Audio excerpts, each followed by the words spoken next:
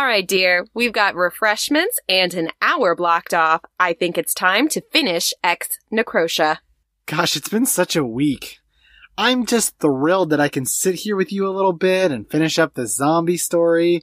Are you ready to talk about... No, not again. We already fought zombies last time. Wait, what's going on? Oh, geez, who are you all? You don't remember us, Scooter? How dare you? You stopped responding to my Lululemon invites. They were an excellent investment opportunity.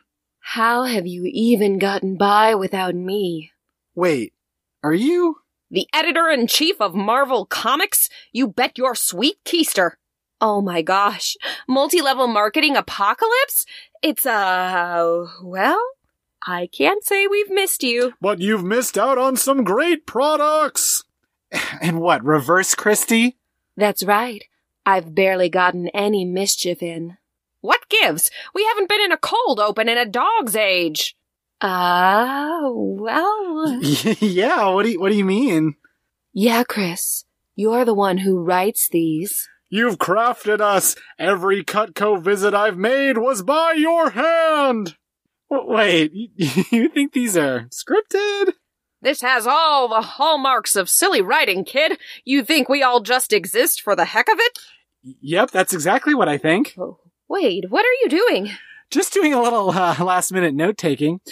And then the forgotten cold open characters laughed at the big funny bit. And then we started the show. All right, line in 3, 2, 1. Ha ha ha!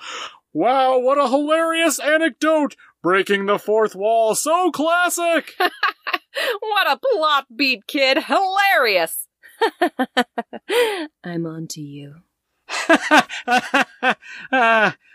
What a fun time before the show starts, huh? What just happened? Just a fun little encounter, dear. You ready to talk about comics? Yes?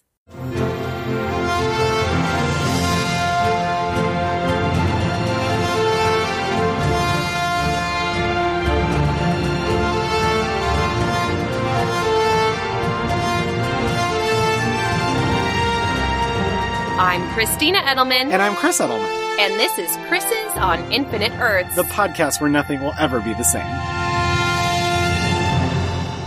Welcome, readers, to part 2 of our Ex Necrotia coverage. That's right. We are finishing up with this X-Men zombie-themed crossover. Mm-hmm. The last 3 of the X-Force issues, and then the X-Men Legacy issues. Right. Little side story for us there. Mm-hmm. You gotta love a good side quest. It is like a real side questy story. I mean, we'll discuss it a little bit. I mean, it's a completely separate villain, totally ancillary from the main story. It is. And they make sure to explain this is different. It might seem that this is the same, but it is not.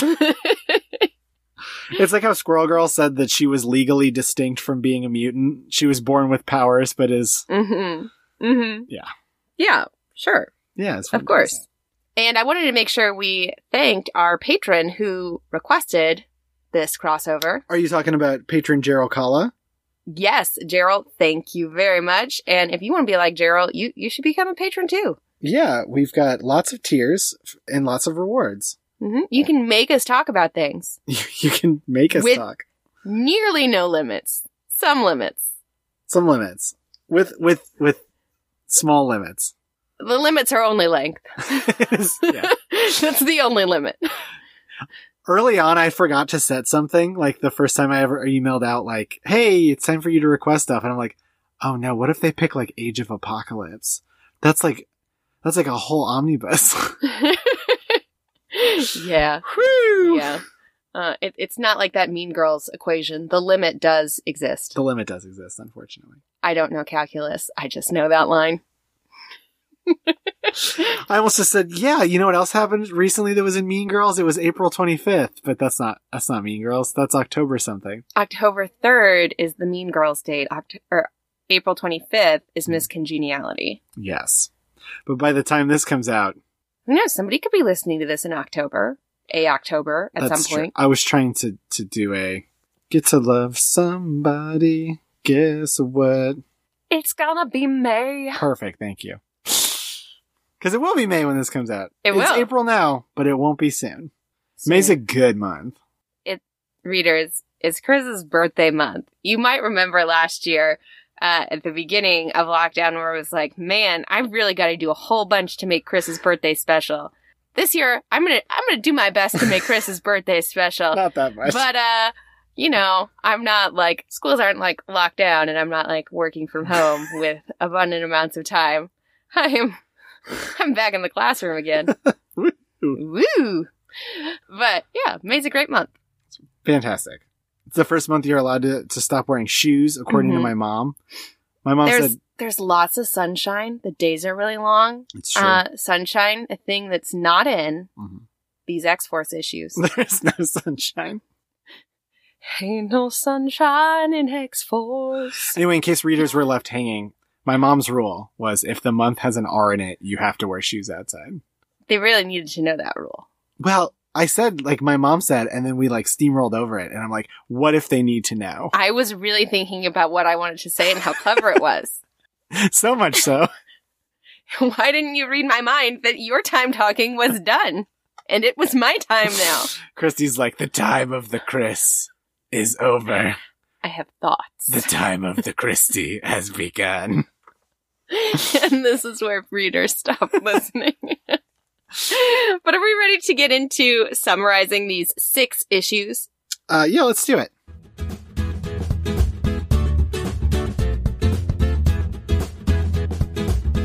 X-Men Legacy number 231 through 233.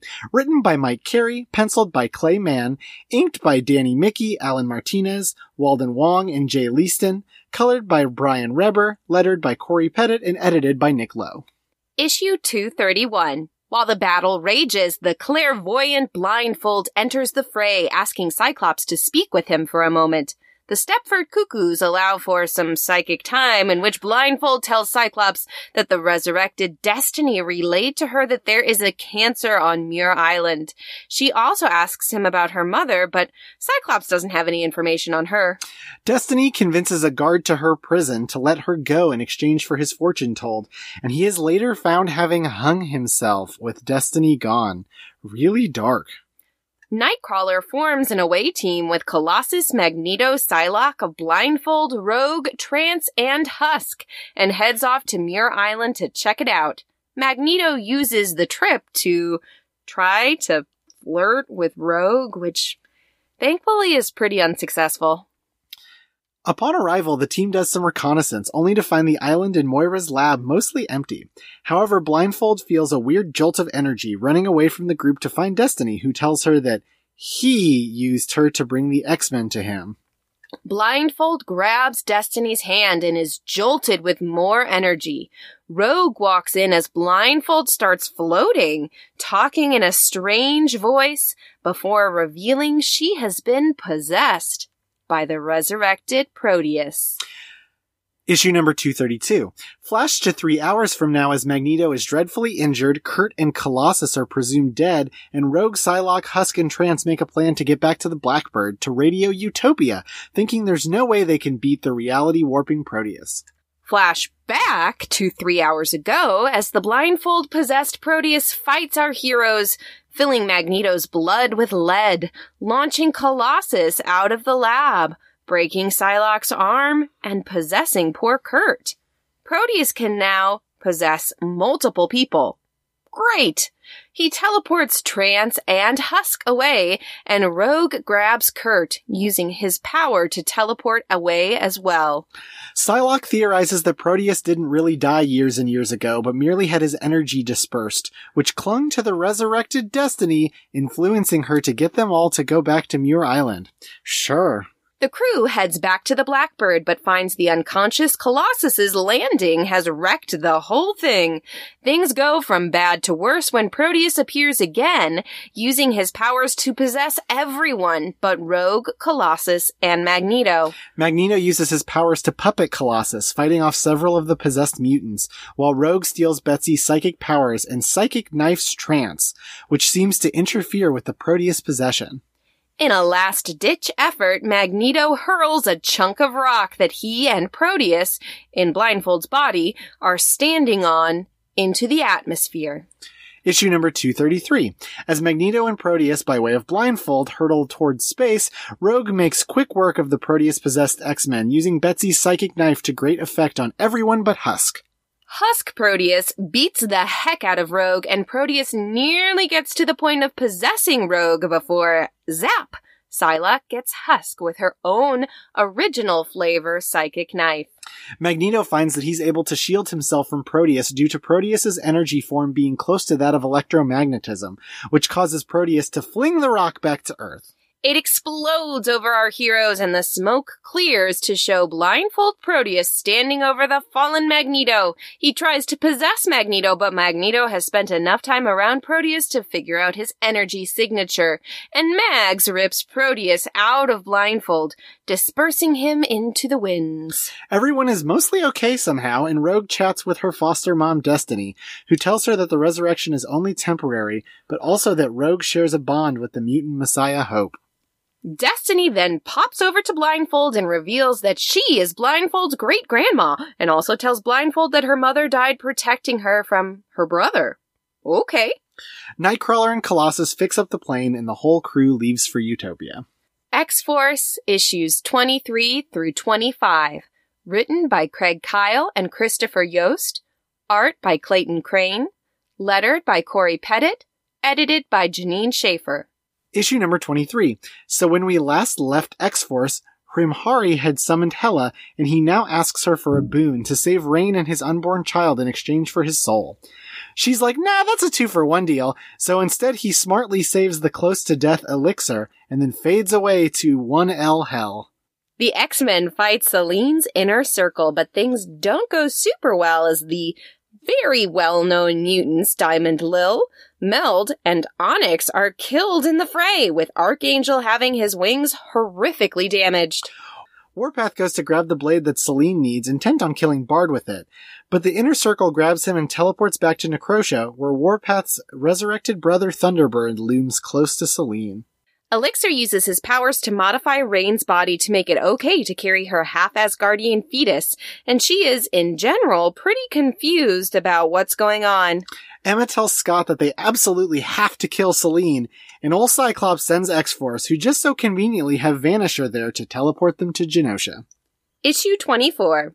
Bard comes back with the blade, but ultimately Selene is pretty ticked that he lost in the first place, and after telling him that he was in fact her true love, she stabs him, and he disintegrates. She then commands Thunderbird to take Warpath to the dungeon! And of course Warpath is all, fight her, brother, you can do it! But Thunderbird is all like, I can't! 4 miles away, X-Force teleports in, and Reign immediately demands to be taken back, but realizes she now has enhanced strength and durability? Neat. Which Elixir theorizes is due to him matching Reign's strength to that of her babies. Oh, also hundreds of zombie mutants approach them. Selene prepares to start her ritual, and Caliban informs her that X-Force approaches. X-Force scraps with the hordes of mutants, as well as members of the Inner Circle, and Vanisher pieces out once he realizes that Elixir never put a tumor in his brain. Thunderbird, under watch of Blink, tortures Warpath, but also whispers to him that he absolutely must defeat Selene. Vanisher teleports in, grabbing Warpath, but not before being terribly injured by Blink. Selene completes her ritual, consuming all the undead mutants, okay, most of them, in a big blue light. Vanisher teleports X-Force away, and Warpath tells them he's going to teach them how to defeat Selene. Issue number 25. Magic users across the world feel a jolt as Selene finishes her ritual, and now she is a literal towering giant. At Utopia, all the zombies vanish as Blink recalls them to Genosha to be food for the ritual. Warpath and X-Force paint their faces in white as Warpath is going to use the Native American ghost dance to defeat Selene. Not sure how accurate that one is. As the Inner Circle wonders what's going to happen to them, X-Force ports in. The scrap begins in earnest as X-23 and Wolverine slash up Senyaka. Archangel beats Blink, Wolfsbane beats Mortis, and then Elixir faces and explodes his rival, Wither. Warpath faces down his controlled brother and beats him, telling him he loves him as he snaps his undead neck. This is a real dark issue, by the way. Selene enters the fray, attempting to steal X-Force's souls, but finds she cannot. X-Force holds her down and Warpath leaps at her, burying the dagger in her chest and killing her. A spiritual image of Thunderbird appears, telling his brother it's okay to let go before disappearing. After just a really awful time, they head back to Utopia, where Logan tells Cyclops basically nobody wants to be in X-Force anymore. Hooray?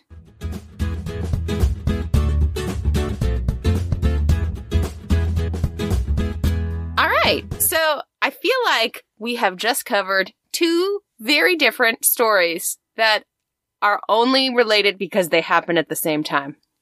Yes. X-Men Legacy literally even says, like, Proteus is not resurrected by Selene. 100% not. Definitely not the same thing. We're gonna use a few panels to explain this. So you probably are not super familiar with Proteus. No. And to me, Proteus and Legion are similar flavors. I feel like they've been combined in something. I don't remember if it was the cartoon or what. I don't remember if Proteus is in the cartoon. But the whole deal is that Proteus is Moira's mutant son. Mm-hmm. But who's Proteus's dad? Some guy McTaggart. And maybe we should deliver a slight content warning before I say any more. So, content warning for sexual assault. If you don't want to hear about that, skip ahead like a minute. So, the original story is that Proteus was conceived by rape. Oh, you have told me this. And it's like it makes him evil. It doesn't say that, but it's like somewhat implied. And it's like, it's just the worst trope. It's a really bad trope. Oh, it's awful. And this like happened while they were married. Of course, this is a thing that happens to people while they're married, but it's like, it's brought up. It's kind of explained that way. And Proteus has to exist by like eating people's bodies. And then once he consumes them, he has to jump to another body. It is literally just like the way he has to exist. Mm-hmm. So like, but he wasn't born that way, right? I can't remember when his mutant power is activated. Right. But like, I feel like kind of early on, but he has to do that, but he also has reality warping powers. Right. He is currently in X Comics, a member of the Five. And they literally explain in a data page that he gets around this by they just keep growing husks of Charles Xavier and he just keeps jumping between them. Which it's like not Elixir. Proteus's whole deal is like, like, is a snake evil for eating a mouse? Like, it has to right, live. like this power is he literally has to do that to stay alive. Right. And it stinks because he has to do it. He has to like kill innocent people to stay alive. It's very vampiric. Right. But I like the way that they've gotten over it because mutants just have ways to find creative solutions now. Yeah. Yeah. It's interesting too because like, now he seems like completely adjusted and happy and there's all this like very sinister evil stuff is not happening. I think a lot of it's probably kind of hand wavy, but a lot of it is also like, oh, why do you need to be? Right. Once your needs are met. Right. Or maybe you're just fine. Because in general, people don't want to do bad things. I mean, that's a philosophical standpoint that I share. Yeah. I think in general, people mostly just want to, and this is not 100% true, but I think in general, most people just want to have their needs met and generally be left alone. Not like alone, but they don't want to be messed with and they just want to, right. They just want to be able to live their life and have their needs met. Yeah. And not have anybody mess with that. Not everybody feels this compulsion to consume souls and become a goddess. Selene is very much not this. It is an interesting, but if you didn't know this about Proteus, like you probably think like, oh, he's so sinister. And he is kind of like weirdly sinister in this. Like grabbing everybody's bodies. Mm-hmm. I mean, who killed him though? Or Colossus. Oh. It was the first time Colossus ever killed somebody, and it's like a very big deal in that story. This is really early Claremont stuff, by the way. Like within the first 30 issues or so. Man, how does Colossus take out Proteus? I can't remember what happens, but he like breaks his neck or something. It's like that easy? I can't remember. I don't know if he sneaks up on him or what, but he does something and just like he has like one moment to make a split second choice, and like that's what he does. Okay. Yeah. Hence, Colossus getting chucked very far away. Yeah. You almost wonder if it was like compulsive. Like, no, get the large metal man far away from me. You know, sometimes we all feel like that. And then we see very confusing art. Readers, to explain this, his Hellfire Gala garb was just revealed. And a lot of people who are not really into Colossus, like, as a person, are still like, wow, that's a pretty good look. These are the same noises I make, like, when I eat food. So. That's true.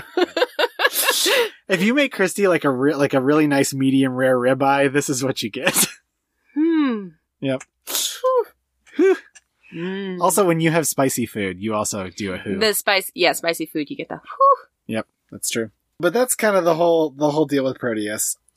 Distinct from Legion, Legion is Professor Xavier and Gabrielle Haller's son. Gabrielle Haller was a patient of his from when he was doing work with Magneto in Israel. Yes, there is definitely some ethical boundaries that were crossed there that are brought up. It is it is usually not treated in the story as, wow, it was still a good idea for him to do this. It's like, wow, you messed up, Chuck. It doesn't help my my connection, I guess, between the two, that in the last thing that we really read with Legion in it, Legion made an alternate universe where Moira was his mom. Yes. Legion also has reality warping powers. So, I mean, Xavier and Moira both have similar flavors of bad sons. And I wouldn't say Legion's bad. I think he was neglected. Well, I think But to be fair, that's Proteus right. too. So, but this whole villainous, sure.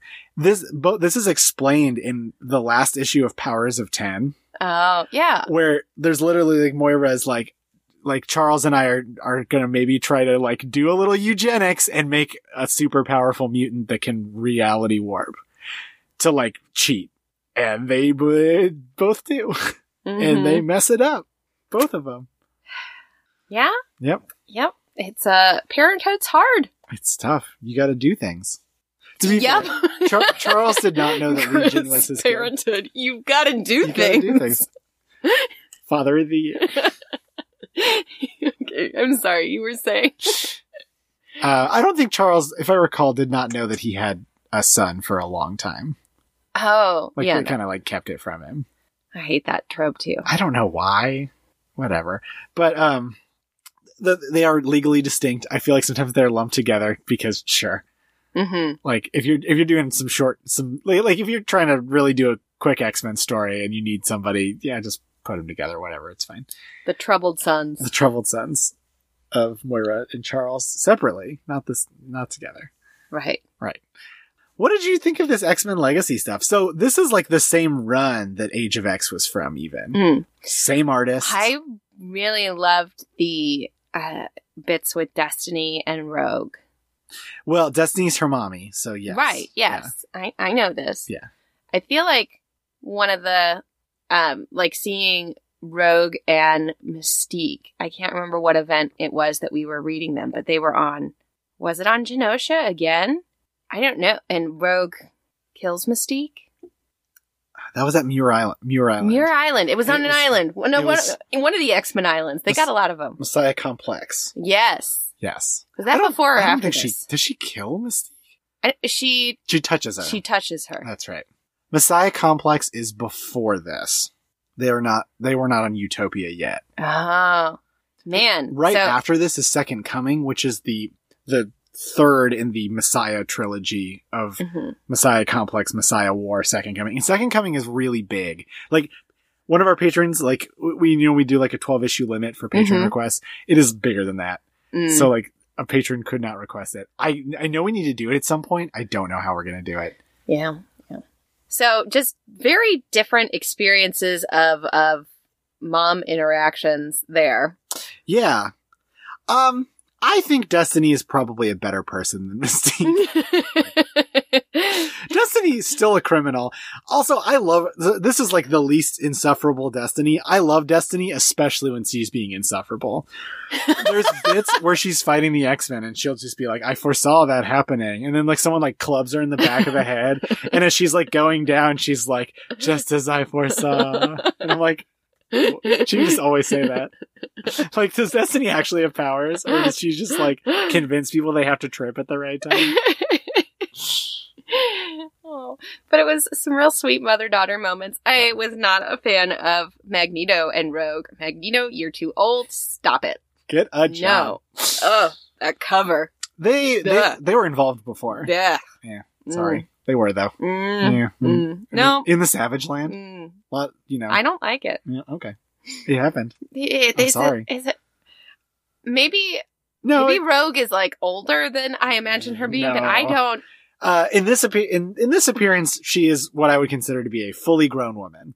In the first time it happened, it was pretty early in Rogue's tenure as part of the X-Men, and I think she joined the X-Men when she was like 21. Magneto's like 50. Yeah, that's probably yes and no. He at one point was turned into a baby and then aged back up, so it's kind of hard to tell how old. In my mind, Magneto is 50. Well, he's got gray hair. I get it, but I have gray hair, so who knows? Maybe Magneto's 35. Okay, no. He's not. But this I'm is kidding, I'm comics. kidding. If a character in comics has gray hair, they're old. Yeah, they're old. You're right. No, I think he's 52. I'm kidding. Okay. Magneto and younger women happens like way more than I want to see. But it's also because like there's not a ton of like older lady X-Men. Who's like an elder statesman X lady. I mean, that would be like Destiny. Destiny's like, yeah, she's never. I mean, really been Selene is X-Men. technically thousands of years old. Selene is at this point the oldest mutant that ever existed. But when are we going to get an X lady in the actual body of like an older woman? Doesn't happen much. Why do we get gray foxes as men but not as women? I completely agree. I said gray fox. I believe the term is silver fox. I like Gray Fox. That's pretty good. Gray fox sounds like a code name. You know, it's funny though. Like you say that, but like, how many people are like weirdly into Magneto? Like real life people who are like, "Whew, Magneto." Yeah, I mean, I think that just has a lot to do with the representation of older men versus older women. I completely feel you. I don't think that's a Magneto thing. Right. Although no one feels that for Charles, so who knows? Magneto made some valid points. Charles Xavier is a jerk. Very recently, Magneto was fighting an alien from space and dropped 4 satellites on him. It was the coolest thing. See, I think what Magneto has going for him is that expectation of, like, he's been the villain. So when he does good things, it's like, oh, look at these good things he does. Right. Where Charles is supposed to be this leader of the heroic team who makes so many failures. He sure does. So many that overshadow the good because he's supposed to be good. And when a good person fails, that's what you remember. Do you like that Charles Xavier is only in this entire event to hang out with the New Mutants for like a few panels? Sure, yeah. This is very much a time of Scott being like, Charles, haven't you done enough? Like that's a real... Oh, yes. Yeah. I remember reading this era of like, man, a lot of could you kind not? of like could you not, bud? Kind of like power struggles. Yeah. Kind of like Scott's really become the leader, as it were. I did like that Husk got to be in this a little bit, because I kind of have a soft spot for Husk. Yeah, Husk is great. But she doesn't get to do anything. No. It's unfortunate. She gets, like, possessed, and that was it. I read a cool thread from somebody on Twitter. Mm-hmm. I believe it was Daryl I.O., who said that Husk is such a cool shapeshifter power set because it is so visually represented. Like, it is such a good comic-y power. That's very true, yeah. Like, she can there's literally, like, she rips off, like, her skin and there's lava underneath. And so you can always kind of draw, like, these kind of cool comic booky things. Yeah, you can also have Toad have one of her husks. Just as, like, to dress up as a doll and have tea with. Yeah, that was weird. Yeah, so weird.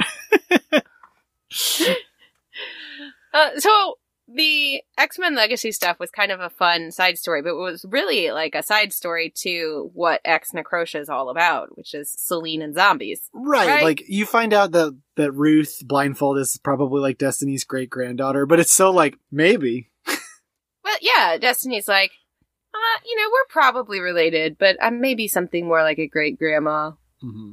But yeah, your mom really is dead. I know that. Mm-hmm. I Destiny's foresaw like, it. boy, I've had a lot of kids. It's been a real wild time. Destiny, like, really sowing her wild oats. I mean, that's the only kid of hers that we know of. For a while, Claremont wanted Destiny to be Nightcrawler's mom. Right. But, like, to say, I'm probably, maybe, like, something. I don't know. It makes it seem like there's been a lot. Like, she doesn't remember. I don't know. You're like kid number 10. Destiny's just having lots of babies. That is kind of an interesting thing that she's like, I guess maybe.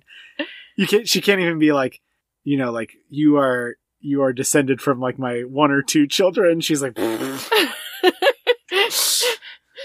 got nothing. It seems like there's probably some DNA, but, I can't say that I foresaw this.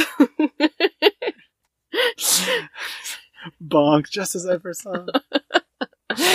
Oh. I love Destiny because she can just say stuff like that. Sure. She gets her coffee. Yeah. Oh, it didn't have the cream in it. Oh, but just as she foresaw, she knew that was going to happen. Yeah. But you're right. I'm sorry. Really, like, if we wanted to get to the heart of Necrosha, I feel like really all we needed to do was read the X-Force bits. It's true. Like, I feel like the only actual crossover between the other titles in this is the fact that they acknowledge that these zombies are a thing that are happening. I mean, I say that, but New Mutants was definitely, like, Doug came back to life. There's no other explanation. Right. It's not like a Battle of the Atom, though, where it's a one after another. Right. It's a branching. Absolutely. And, like, Selene isn't the big bad in any of the other titles. She's like, she might show up in New Mutants for like a panel or two. Yeah. And I mean, she is present in one of like the X-Men Legacy issues. Like, we see her. And I'm like, oh, this is Selene as interpreted by a different artist. And it looks entirely different. Yeah. I think my favorite Selene from recent is Pepe Larraz's Selene. She's just holding a skull. I mean, I think if you were going to say your favorite of like anything, like Pepe Larraz would probably be up there. I mean, they had him draw a group shot of a bunch of mutant villains and they all look just great. So it's really hard to argue. Oh. But yes, X-Force continues to be very dark. And we don't necessarily just mean like tonally, like the Clayton Crane's art is just very like shadowy, moody. Not like shadowy makes it seem like there's contrast in a way that there kind of isn't. It is just very darkly colored. Dark washes are the background of everything. There are very few clearly defined settings. It's like everybody's fighting at night. Mm-hmm. It's always like cloudy or in a dimly lit space. Right. Light sources we get are oftentimes based in people's powers. Mm-hmm. Blink provides a lot of light sources with her pink powers. Mm-hmm. And it's still like the art is very stylistically unique in like the slightly larger heads, the bigger eyes, the incredibly teeny tiny bodies. Yeah, everybody's got little bodies. Mm-hmm. Which was tough for me because that's not a style I love. Right. It's interesting who got big bodies. It was mostly like Warpath. Warpath is big. Mm-hmm. Thunderbird gets to kind of be big. It got especially tough in the issues where they were like, we're going to disguise ourselves as zombies. And so all of the characters looked even more identical. Well, see, they weren't even disguising themselves as zombies. This was supposed to be the Ghost Dance, which was a Native American religious movement from the late 1800s that I looked it up just to like, obviously I'm not an expert, not Native American. You're not Native American. I looked it up to kind of like, it was very much a like response to colonization. Which I don't think this was used in a way that was not appropriative, but I don't feel like I can linger on it enough and explain it other than just like, I don't think this is super correct. But okay, so my initial thought and the way I made sense of it was that they were somehow going to sneak in past the zombies because they were But no, they were doing this ghost the dance. ghost dance. Again, I don't think that's the way it's done. We don't have to linger on it at all. But this is why Selene wasn't able to touch take their souls. Take their souls. This happens a lot with Native American characters in comics, but especially X-Men. They always seem to have like this like mystical. Yeah, and it's like weirdly tropey. Like it happened with Forge. It's happened with Warpath. Remember when we read Dead Avengers?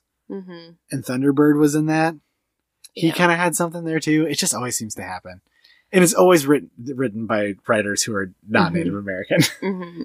And it gives the feeling to me of when you like make a culture and a people that mystical, it really diminishes them as a culture. Like it makes them like a fantasy race.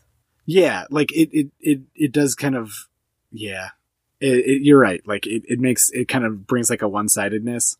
Mm-hmm. And it tends to get kind of lumped together when they're like in like one sort of feel, when like these were people of like incredibly different cultures. Right. Anyway, so I kind of rolled my eyes at that a little bit. Yes.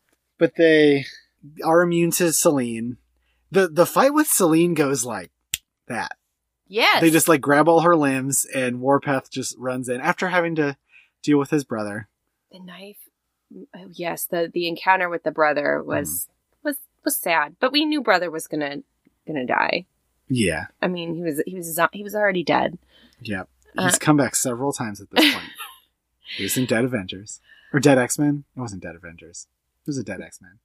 But this knife that Selene had to have that was made out of the bones of her mother. Am I remembering that correctly? Yeah, it's super metal. Mom bone knife. Yeah. Yeah, but Selene is definitely one of those villains that doesn't seem to have that gray area of good person who had to make some bad decisions. Selene's just bad. Yeah. Yeah. They really don't try to humanize her much in this. She is very much like, she doesn't have a mustache, but she's like mustache twirly. Right. Right. Even like the one character that she seemed to like have a connection with and like she kills right. them. She's like, I love you and you disappoint me. Stab. Yeah, this happens in our kitchen a lot. I say to the cantaloupe as I cut it, and it's not ripe enough. I love you and you disappoint me. Yeah. This is definitely what Chris means. Not that I'm stabbing him in the kitchen. Christy has never stabbed me, not the once. Never. Never ever. I've got a days since Christy has stabbed me, like bulletin board, and it is the whole length of the time I've known her. Mm-hmm. We're on. Oh no, I was going to say day 0. That would have meant I stabbed you today.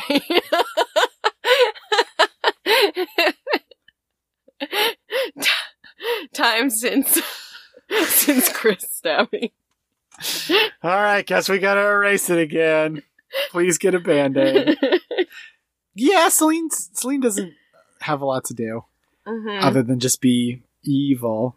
And even her lackeys are kind of like, they have this moment where a few of them are like, we're gonna die? And one of them is like, no, we're gonna be like brought high. And then they just get whipped like super quick. Right.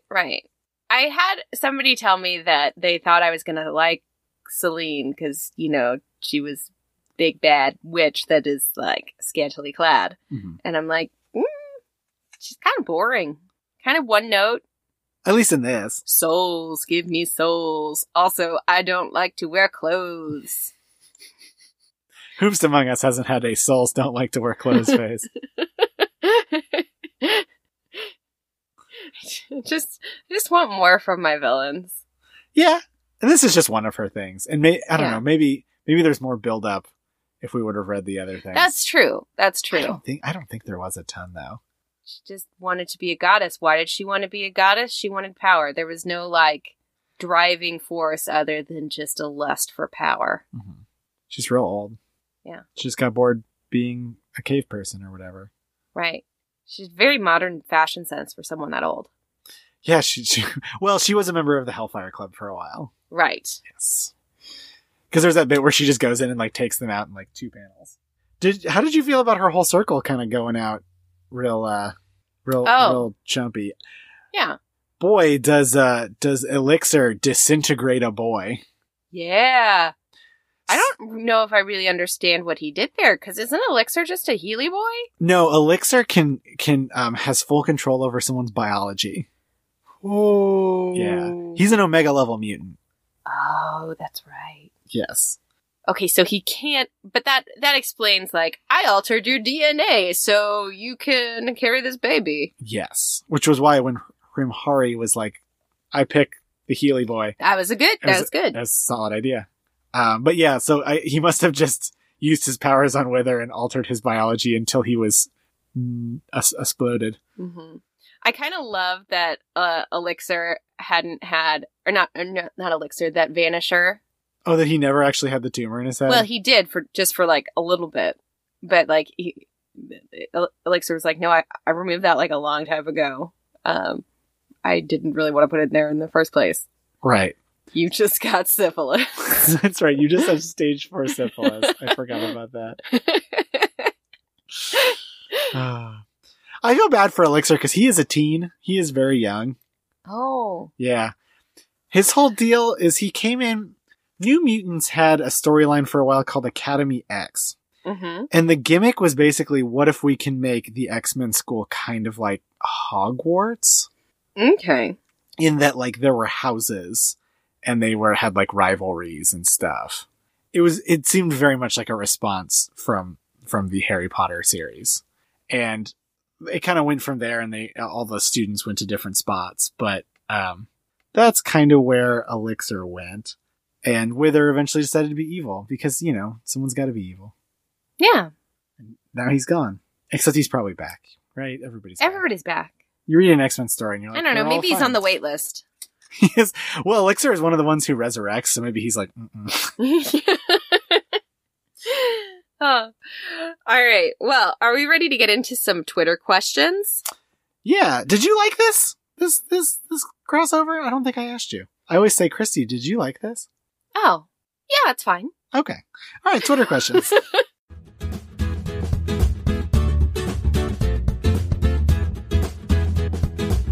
All right. Our first question comes from @Brawl2099. Was Blink just a completely pointless inclusion here, especially when 616 Blink has basically been replaced in our minds by the superior AOA Blink?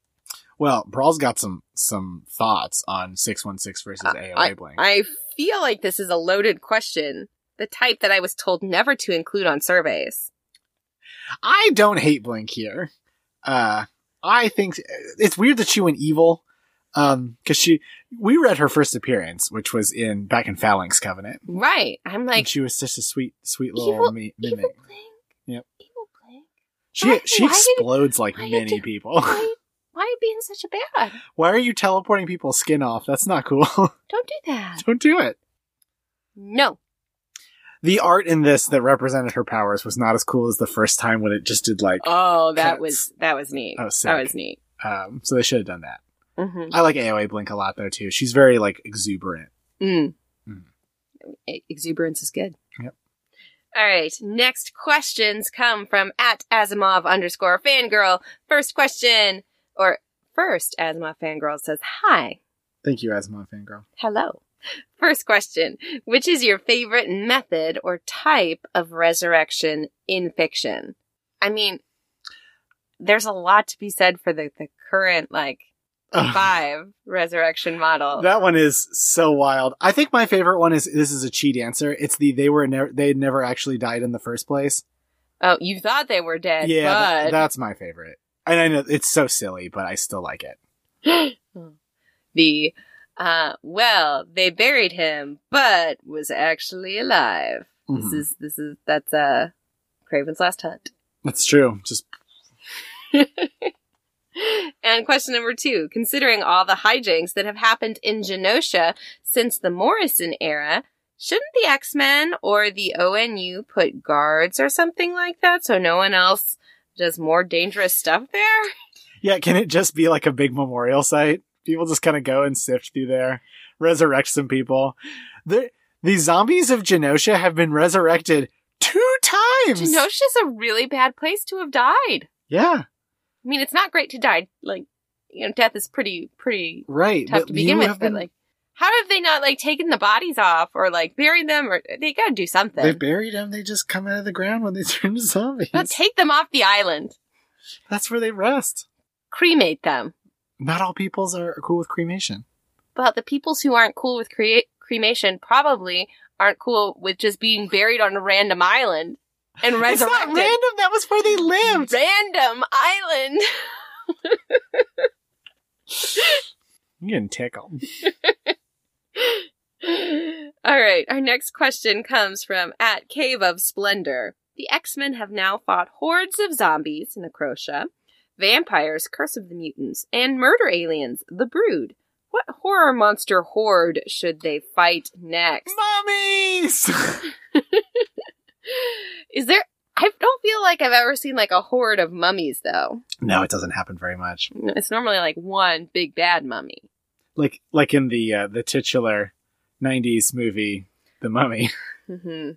A foundational, transformative, the mummy. The Mummy. Um, What about No, they've actually fought Frankenstein. That's happened too. yeah. They did that in Wolverine and the X-Men. Mm-hmm. Mm-hmm. Creatures from the Black Lagoon, just a whole lot of them. What about cat peoples? Like from the movie Cat People. I've not seen the movie Cat People. She turns into a panther. Why do they gotta fight the cats? Why can't they be friends? I don't know. They say what she wanted to see him fight. Uh, I'm just following the question prompt. yeah. Monster horde, other monsters. Werewolves? Have they fought packs of werewolves? No, I don't think so. Yeah. So I that wouldn't be like a horde, but they'd have a big werewolf encounter. What if an X-Men movie started with Werewolves of London? I would immediately be in. Dun, dun. I'm just thinking about like the packs of werewolves from True Blood. You know what I'm thinking of now?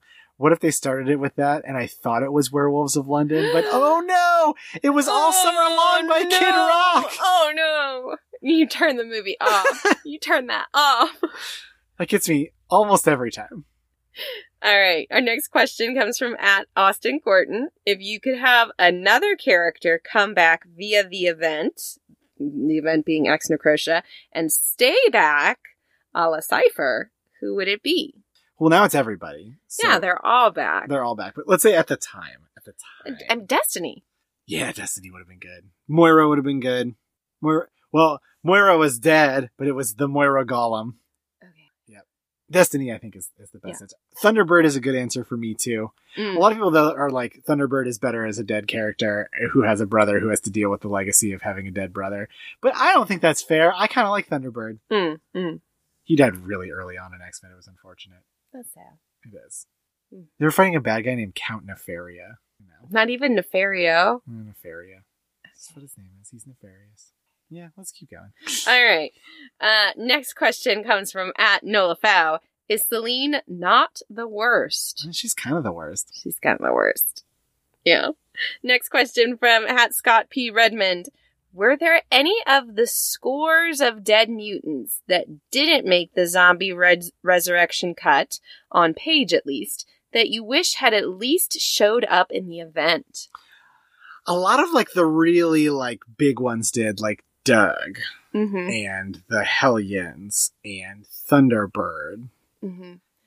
We did see Sink and Skin on page. Yes, but I would have liked It- it to more. be more. Because I feel like we got, in those first few X-Force issues, those pages that had just like one panel shots of bunches Yeah, of people. and I thought that would maybe be expanded upon. And it didn't. It didn't. It was kind of a decompressed story with X-Force stuff. Right, Yeah. right. So I feel like there's definitely mutants that we saw resurrected that I would have wanted to see more from, because just because you see it on panel doesn't mean it really gave you any story. It's just like, oh, they're zombies. Yeah, like they brought back Negasonic Teenage Warhead, who is like part of this really like big Emma moment in Mhm. Morrison's run, and like that's it. You later see her get like subsumed by Celine again. Mm-hmm. So I don't know if there's anybody. I mean, there's anybody that we didn't see that I really wanted to see, and I feel like even if we'd seen them, there wouldn't what have if? been. What if? Now this is weird because this doesn't make a lot of sense. But what if Maddie would have shown up? Mm. Maddie might have been alive at this point. I am not sure. Right. I don't think she was. Wait, Jean was dead at this point? Jean was dead at this point. Jean would have been wild. Oh, yeah. Because were Scott and Emma a thing at this point? Oh, definitely. That would have been great. It would have been pretty good. I don't know why. I think maybe they were just like, no. Right. Absolutely not. This is an X-Force story. Right. Well, Jean should have come back. Jean! All right. Our next question comes from @Sean42AZ. What did you think of the new way they interpreted Cypher's language powers after bringing him back in the event? Oh, where he can read people. I mean, I wasn't...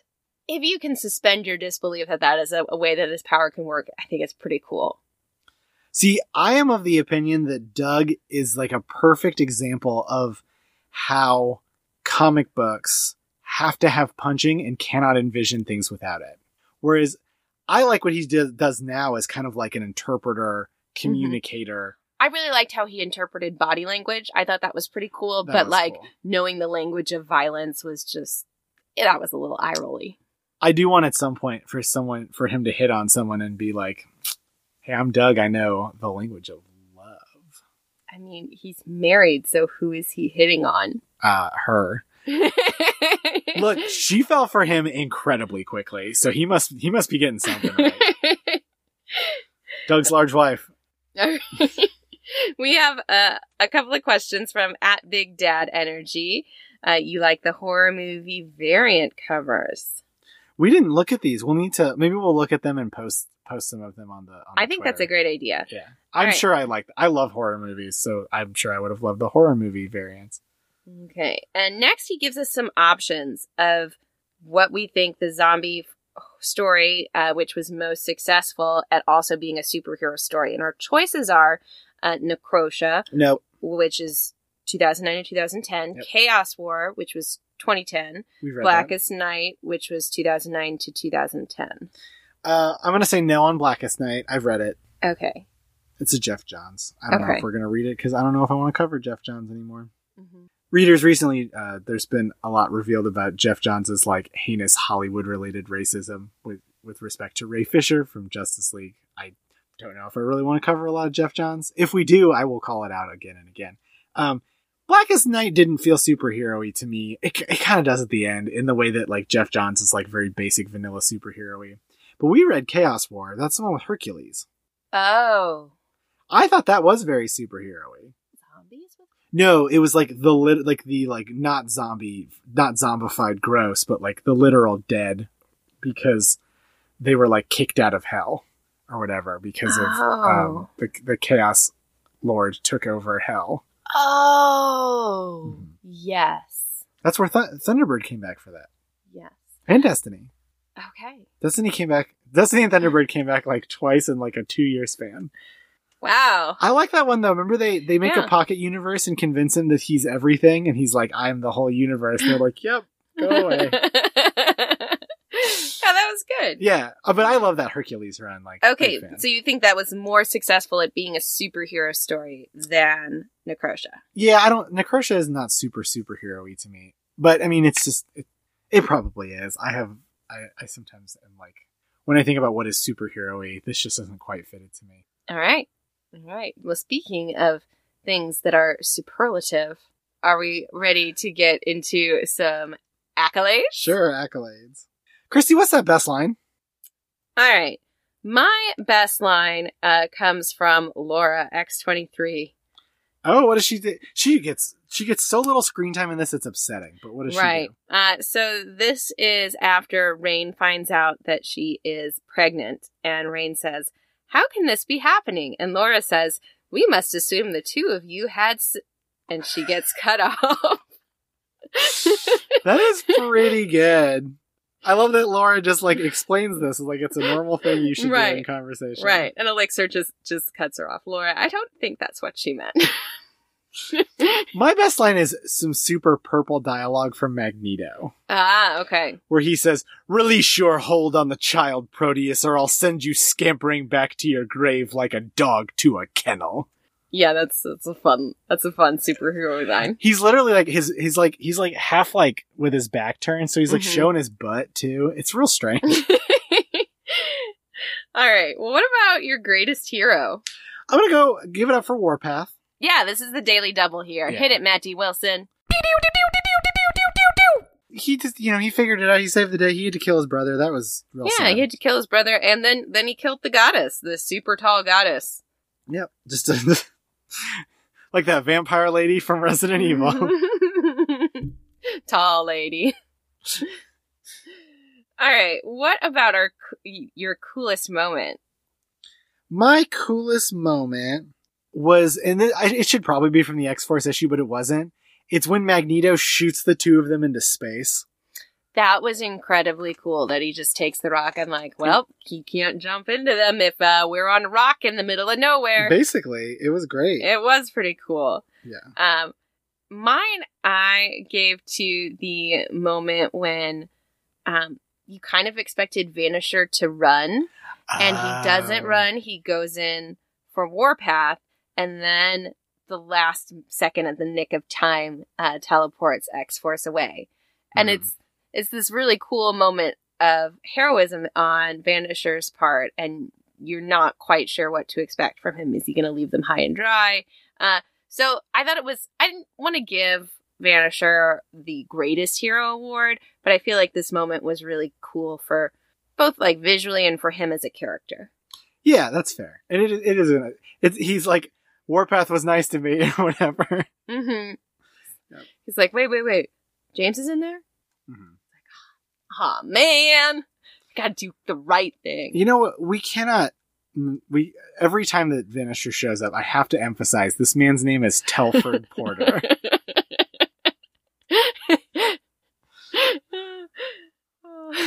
What? Telford Porter! Well, speaking of silly things, what about our Crusher Creel award for silly villainy? Selene got tall. That's very silly. She absorbed souls and got big and turned into like a flashlight. She became a light source in the dark. Yeah. She became like the light of her at Endil, but big. big and blue. Yeah. Dabba chee dabba die. Well, my silly villainy also goes to Selene, but Selene for the way that she stabs Eliphas. Ugh. You have always been and will forever be my one true love and my greatest disappointment. Stab. That doesn't feel silly to me, but that's... Oh, to me it feels silly because it just feels so campy. It is very campy. It's like one of those moments where you're like, oh, right, I'm reading superhero comics and not actual literature. All right. I love our QFC award, which is an award that we give, an accolade that we give to a moment that we think would be enhanced by a musical number. Mine is Warpath fighting his brother. I think it could have been real cool. I think we could have had a big emotional, Ooh. the duel sort of thing. See, I think it could have been really comedic. I know these aren't the groaning zombie types, but like, what if Warpath had like these really emotional moments and then Thunderbird just responded back with like a like from Young Frankenstein where they do Putting on the Ritz and they're like, when you're blue and you don't know where to go to, why don't you go where fashion sits? And Frankenstein's like, yes. Yeah. I thought Selene would need a big bad, like, villainous number. Like, it's almost time to get me the souls, bring me the souls. Like, I feel like she's just such like an over the top Disney villain. She is kind of Maleficent-y. And a little bit Ursula. All of those things. Yep. Just all wrapped into it. Yeah. I felt like she just needed a fun villainous number where she explains her plot and maybe does some fun dances with her minions that ends in her stabbing her one true love. Oh no. And then bring me the souls. Bring the souls to me. All right, Christy, let's go down with this ship. Who are you shipping in this crossover? So the relationship that is my favorite is Destiny and Rogue. And so obviously this is not a romantic ship. This is just a relationship. It's not even friendship because it's mother-daughter and it's real sweet. And she has, her destiny moment where she says,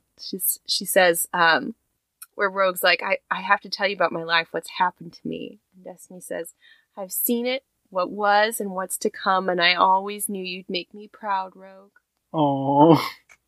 It's so sweet. Why isn't Rogue trying to get Destiny back more? Maybe she's just accepted that she's gone. Maybe. But that's fair, actually. It's fair. It's a fair question. Mm-hmm. What ship would you go down with? I guess Himhari and Rain. It was a big selfless. He did literally go like, "What's up? Going to hell? All right, bye." Like I'm gonna try and get back, babe. I'll try and come back. Sorry, you're gonna have to give birth through your mouth. We have not explained that to the readers, and we're not going to. Moving on to the goodest hit. Mine is when Laura slices Senyaka. After Wolverine is like, sorry, I'm a slow learner. Or like Senyaka had said something like I creamed you last time, or like I beat you up last time. And Wolverine's like, I'm a slow learner. And Laura goes, I'm not, and like just slashes him. It rules. My goodest hit actually goes to Psylocke when with Colossus. There's this moment where they're talking before they go into the battle. Colossus says, have your powers shifted back to what they were then, telepathy rather than telekinesis? And Psylocke's like, why are you asking? Only because the timing is unfortunate. If ever we stood in need of a heavy hitter, now would seem to be. And she just huge blow to Colossus and then goes and stands on top of him and says, heavy enough for you? And Colossus is just like, I believe so. That's pretty good. It was just such a fun sequence of events. So the hit was real cool, but like the dialogue around it was just heavy enough for you. There's a lot of X-Men moments where the dudes in X-Men just get completely clowned on by the ladies. Yeah. It happens a lot. I feel like I really expected those moments as a kid. Like, yeah, I'm a girl, and like, look at all these moments when I'm going to show the boys what I can really do. And like, that's just how life was going to be. Gosh, life's a disappointment. I'm sorry, dear. I feel like that's kind of why I liked playing Magic the Gathering. Because you could clown on the boys. Right. Yeah. Like, it was the thing where I could show up and be really underestimated and then just be like, bam! Look, you just got beat by a girl. And just fulfilled that young Christy wish fantasy. Oh. I thought that always kind of drove you crazy that there weren't more girls. I mean, yes, I would have loved girlfriends that played Magic. But also there's just like an incredible high to like socking it to the guys in a guy's game.